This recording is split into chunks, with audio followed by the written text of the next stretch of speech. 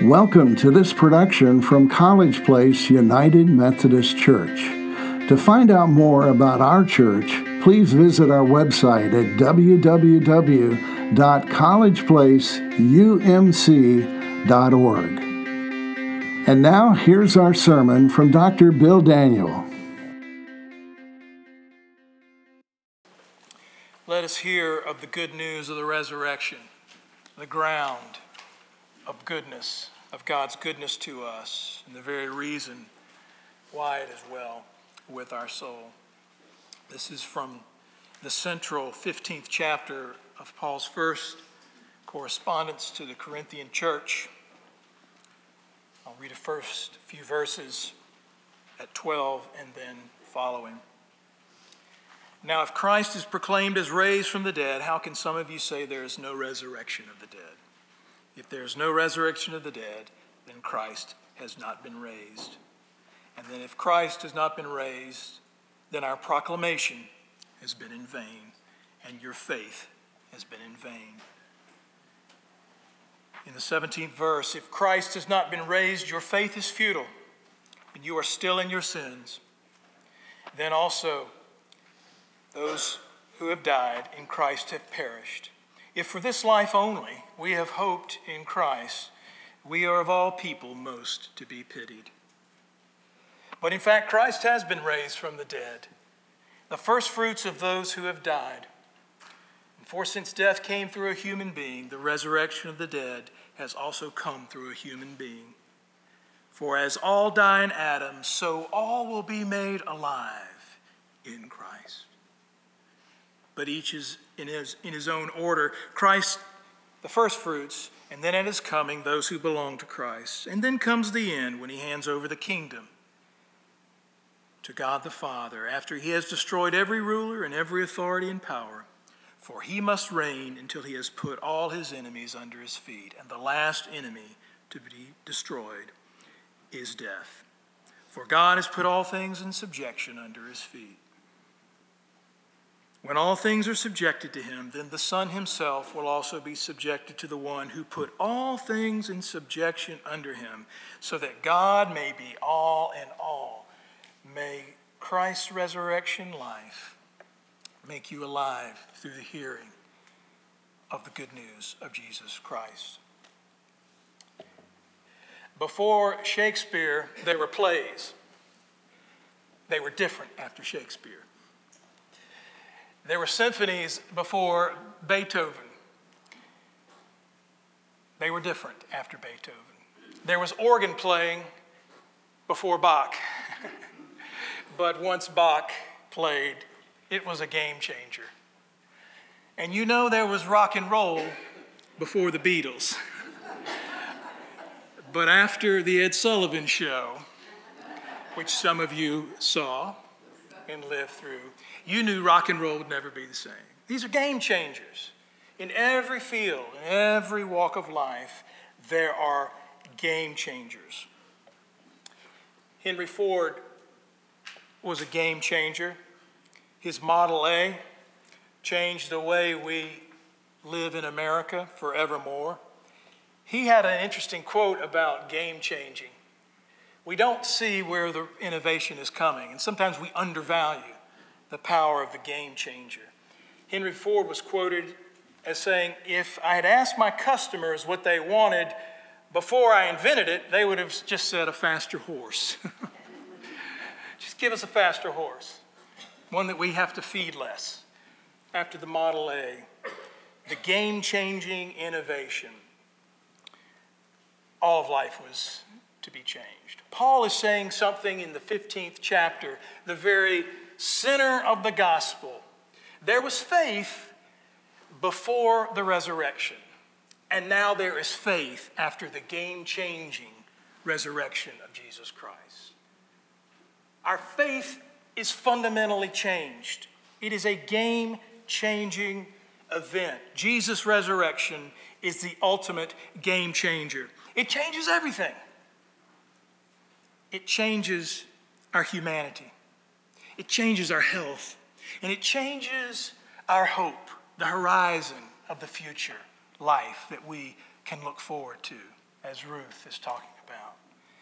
Game-changing resurrection. For Paul, the resurrection is all he knew of Jesus. It was the centerpiece of the good news. He only understood a resurrected Christ. He didn't know the earthly Christ. This is no metaphor. This is not an optional theology. This is not an alternative, complementary theological view held by some Christians. Paul says the resurrection is the very power of God to bring us from death to life. Our very future hangs on the power of Jesus' resurrection. It's a game changer, not a mere good idea or moral exhortation. It is the heart of the gospel of Jesus Christ. It is the power of God to bring us from sin to salvation.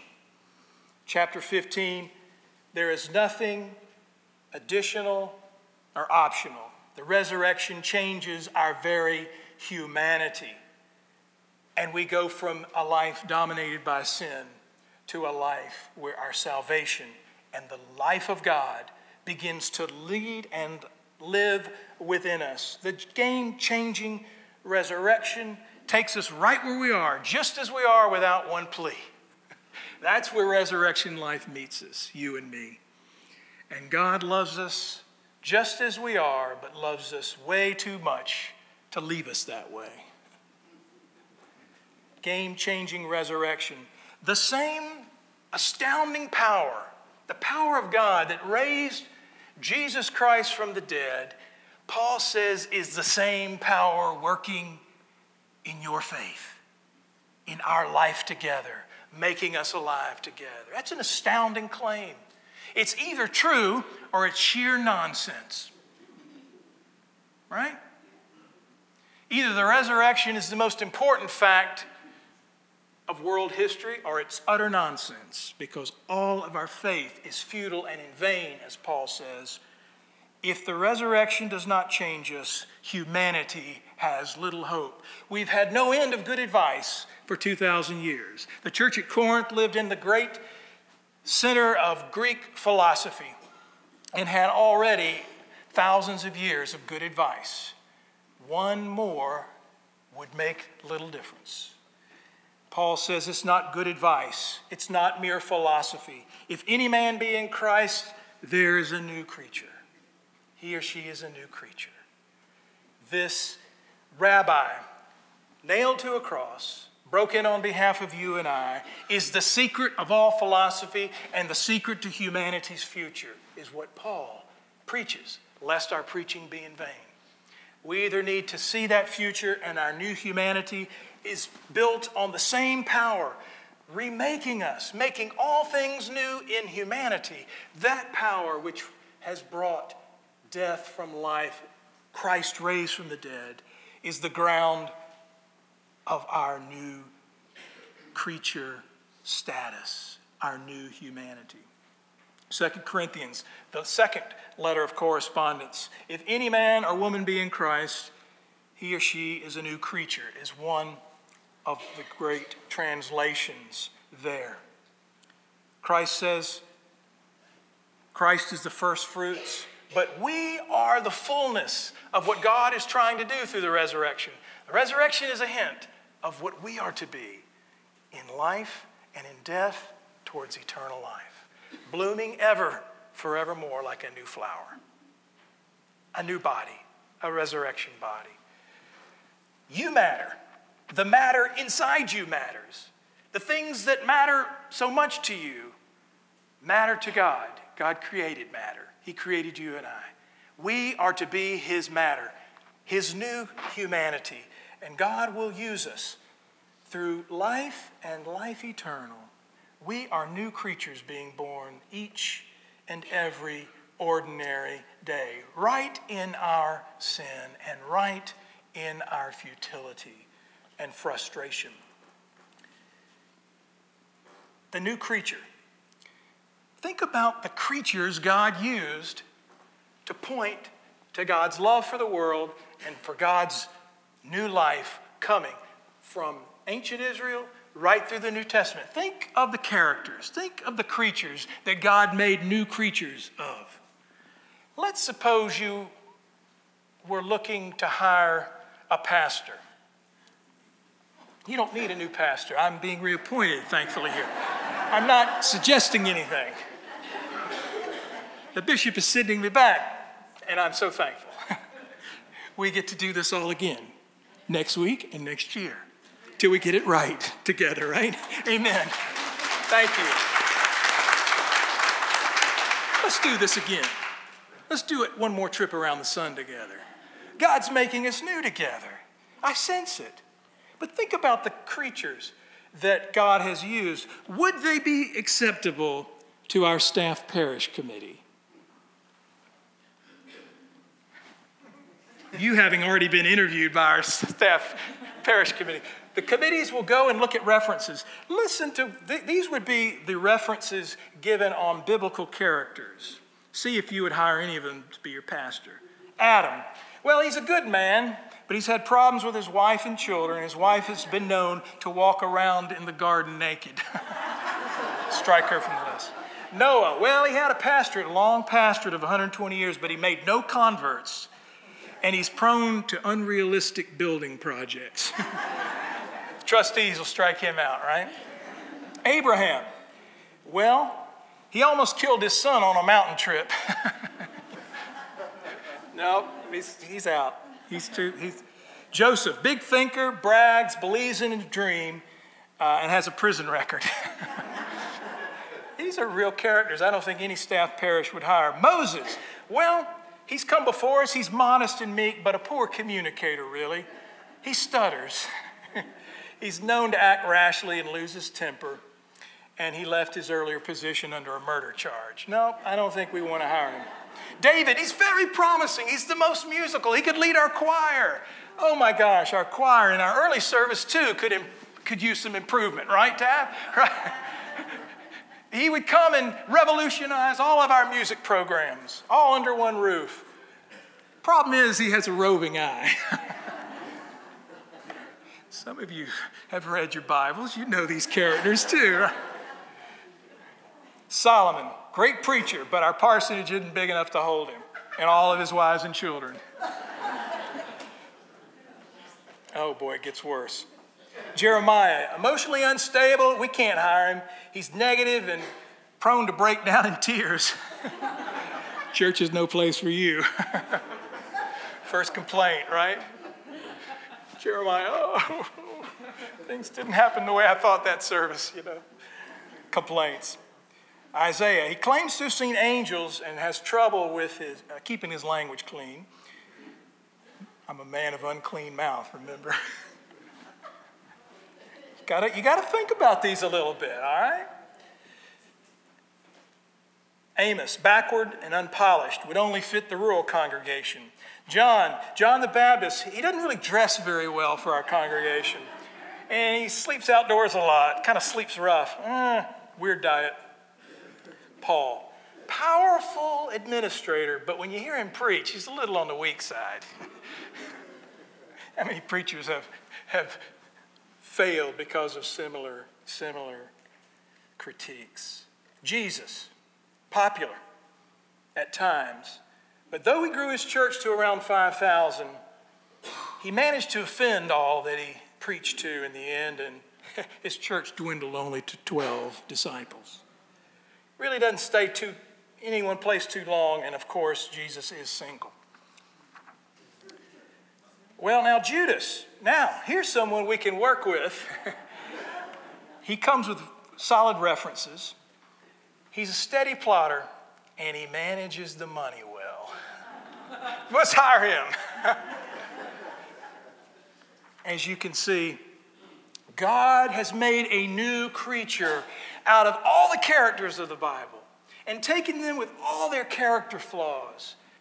If any man or woman is in Christ, if God's life is in them, there is a new creature, a new humanity made out of each of these characters with all their flaws. Where is God building a new human in you and in your character flaws? Where is God still at work on the character flaws of College Place. Resurrection changes our direction. God's life in the resurrection life becomes our resurrection. And the same work that raised Christ from the dead is raising you and is rising in us to bring us from death to life. Thanks be to God. God uses characters like us. Amen. And God's not finished with any of us. Amen. If any man or woman be in Christ, there's a new creature. Doesn't completely wipe away the old creature, doesn't simply wipe away your DNA, doesn't wipe away your history. God will reclaim all of it and put it to use in resurrection life. Resurrection changes not only our humanity, but resurrection changes our health. As it says in verse 21, death came through a human being. The resurrection of the dead has come through a human being because all will die in the same sin of Adam. But so all will be made alive in Christ, the life-giving power of God, unleashed upon the world through Christ, is ours. It is a gift to connect our body and our soul and to bring health so that all will be made alive. Not just our spiritual life, but our physical lives will be made alive as well. The resurrection is the ground of new health. Health that brings our body and soul together to be made alive. This is not just a spiritual message, the resurrection. Paul says our faith is change, it's a game changer, but our lives, our bodies, our health, our very notion of what it means to be whole as humans is brought to a new level of what God intends for us. God intends life for us, and life abundant. In Christ, we have life abundant, as the Scripture tells us. We know, however, that there are places in our life where there is brokenness still, and there is pain, and there is ache, and there is heartache and longing. We often feel the fragmentary nature of the goodness that God wants us. We feel it keenly. And yet, in Christ's healing, we have the promise that all will be made alive. And God is not finished with our bodies either. All will be made alive, even down to the cellular level.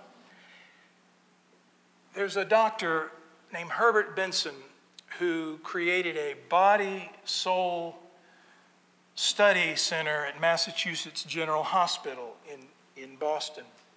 And he's been working for the last 30 years on looking at how when the body and the soul are connected through prayer and other religious practices, they know through looking at the MRI brain scan that it brings a lot of physiological health benefits. They know that it brings, if one engages in prayer, and they've looked at nuns and monks, and it lowers heart pressure and blood pressure and heart rate.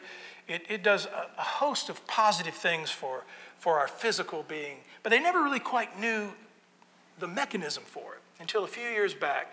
They began to have the capacity with the Genome Project, to look at the genes and how when we are engaged in prayer and religious practice, worship, the part of our brain lights up and it sends signals even down to the cellular level through the cell membrane.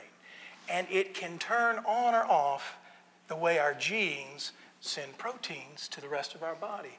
And they have found the link that in the cellular level, through the way proteins are released and the way genes are turned on and off together, that health is expressed. In particular, when we are unhealthy and our bodies are out of sync with our spirit and we're frazzled and we live a life without prayer and focusing on the life that God has for us through intimacy with Christ, we know that we can get into bad habits and rhythms in our life through eating and lack of exercise. And this causes our genes to turn on certain genetic expressions that build inflammation into our bodies. Inflammation is the great killer. It's at the heart of all the diseases, diabetes and heart problems. It's all inflammation. And our genes are trying to protect us against the things we're doing to hurt ourselves in body. And Herbert Benson discovered that through prayer, it turns off the genes that create hyperinflammation in our body. It can bring our body back into regulation at the cellular level. And the things that hurt us the most, these free radicals that create cancer in us, literally cancer, that attack us at the cellular level and have our cells rapidly increase to create cancer and death and programs our genes, our cells to die, these switches in our genes are turned off. The free radicals can be handled and taken care of through antioxidants and the things we eat. But through prayer, it actually can reduce our inflammation and all the things that affect us in this modern age. The resurrection, when we are praying, we are in touch with the resurrection. Did you know that? Every time we pray, every moment we wake in the morning, or every time we are having trouble sleeping at night and we cry out to God, we are experiencing a little resurrection. We go from taking our death, our pains, our hurts, our fears, all of it that will work into our souls and into ourselves, we are offering that back to God. And resurrection is literally not only a game changer, it's a gene changer. And Herbert Benson, and check it out on the internet, because everything you see on the internet's true, right? Check it out, Herbert Benson, Body and Soul, Massachusetts General Hospital. Gene expression as an expression of God's life expression through resurrection. It can happen to us day by day as we come closer to the Lord of life. In Christ, the same power that was raising Christ from death to life is transforming you from your cells upward, so that all will be made alive in Christ. We are first fruits, too. We are pointing to God's new humanity, new health that is coming as body and soul, and even death itself is put under subjection. The last enemy to be destroyed is death. The resurrection changes our humanity, it changes our health, but lastly, it changes our future hope, our horizon. It says that our present life is but a foretaste of the life we will know. Not only in heaven, but the new heaven and earth, the new bodies that we will be resurrected into. It is a mystery, as Ruth said, and we do not teach that mystery of the resurrected body enough, that our matter and our histories, down to our genetic code, is important to God. Every hair on our head is numbered. Who we are as individuals, we've been fearfully and wonderfully made, and God is not going to throw you away at death and all that you've achieved and all that you've lived. Resurrection changes the horizon of our future hope, meaning that we are already experiencing signals of God's eternal life in our abundant life. Good Christians of College Place, let us not wait until eternal life to experience God making us alive in Christ together. There was a funny saying a few years back. It was during the debates. There was a debate about foreign policy, and one of the candidates said, the 80s are calling, they want their foreign policy back. You remember that? It's a funny joke. If you go in and see a man with a 1970s tie, it used to be popular to say, hey man, the 70s are calling, they want that tie back, right? But the resurrection is saying something about the future. It's saying God's future, God's eternal life, God's new heaven and earth, God's kingdom is calling. It wants you back. It wants your life to be made alive. It wants sin and death to be put under subjection. It wants your life, your body, your cells, your soul to be forward, positioned, and present in God's eternal life. We can have signs of God's eternal life now.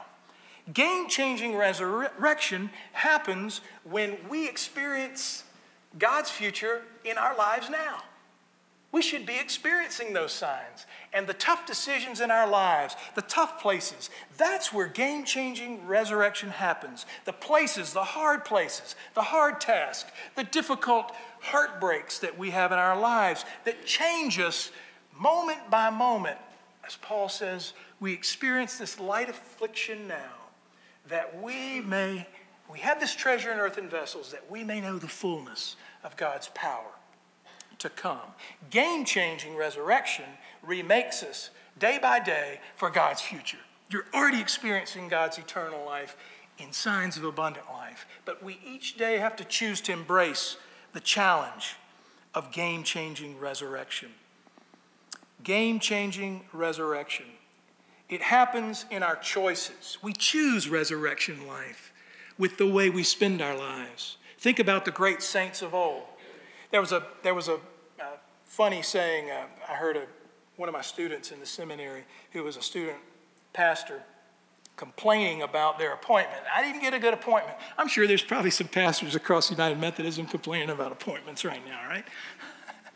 We have the new unveiling of pastors moving, and it's human nature to say, oh, I don't want to go to that church. I don't want to do what that church needs. It's tough. Well, this student said, I don't want to go to that church. And another student said, you know, the world's a better place because Michelangelo did not say, I don't do ceilings, right? He had a choice to embrace the future of Sistine Chapel by getting up under there and painting part of the church that you wouldn't ordinarily paint, right? The world was changed. God's future was breaking into the present because Michelangelo didn't say, I don't do ceilings. Think about Christian history. Think about biblical history. Because God's people have said yes to God's future, and God's future comes suspiciously looking like work. I don't know how this is the case, but it comes looking like tough jobs in churches and tough jobs in families and tough jobs at the workplace. God's future life, resurrection life, hints of the future breaking into the present, seems to come in the tough places in our lives. The real game-changing resurrection comes in tough places. Don't you think the world's a better place because a German monk named Martin Luther didn't say, hey, I don't do reformations? The world's a better place because Martin Luther King didn't say, I don't do marches. The world's a better place because an Oxford professor named John Wesley did not say one day, hey, I don't do preaching in the fields. The world's a different place. Game-changing resurrection has happened because Moses didn't say, hey, I don't do pharaohs or mass migrations. It's a world changer. Game changer. These are game changers. Game changers make difficult choices to accept God's future. And the signs of God's future comes in surprising ways. The world's a better place because David didn't say, hey, I don't face giants. What giants are you facing that are the places where God's resurrection future and God is making you anew in your life? What giants are we needing to face? What pharaohs do we do? The world's a better place because Peter didn't say one day, hey, I don't eat with Gentiles. Game changer. Jews and Gentiles living together in the same church. Cats and dogs living together. The church had to learn that God's future is dawning in uncomfortable ways, in the broken places, in the hard spots. Game-changing resurrection, that all would be put into subjection. As Paul says, all will be made right. Even death itself will be put in its place. Do you need some death put in its place in your life? Some of you who have tasted death in your families in the past year need death to be put in its place. Death does not have the last word. Resurrection life. All all in all. God will be all in all, and all things will put under subjection of God's resurrection power. And the last enemy to be destroyed is death. Our future is bright. Signs of eternal life breaking out in you and I everywhere. Aren't you glad Jesus didn't say, I don't do crosses?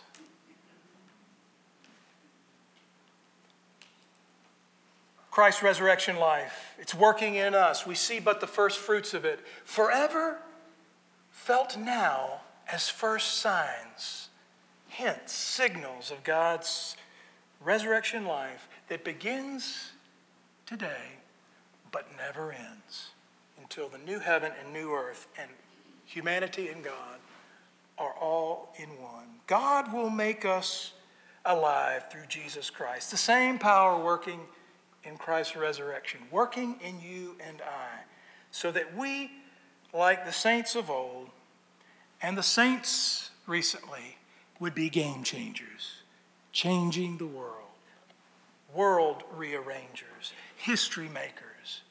Do we have any game-changing disciples? World rearranging, history-making faiths in our congregation? I believe we do. The game-changing resurrection, it is ours so that we will be made alive in Christ, so that God will be all in all. Let the resurrection life come anew. Change your humanity, change your health, and change the horizon of hope for your future. God's goodness is coming gloriously, and God's resurrection is not through with you nor I. In the name of the Father, in the name of the Son, in the name of the Spirit, we pray. Amen and amen. This has been a production of College Place United Methodist Church. May God bless you richly upon hearing this message.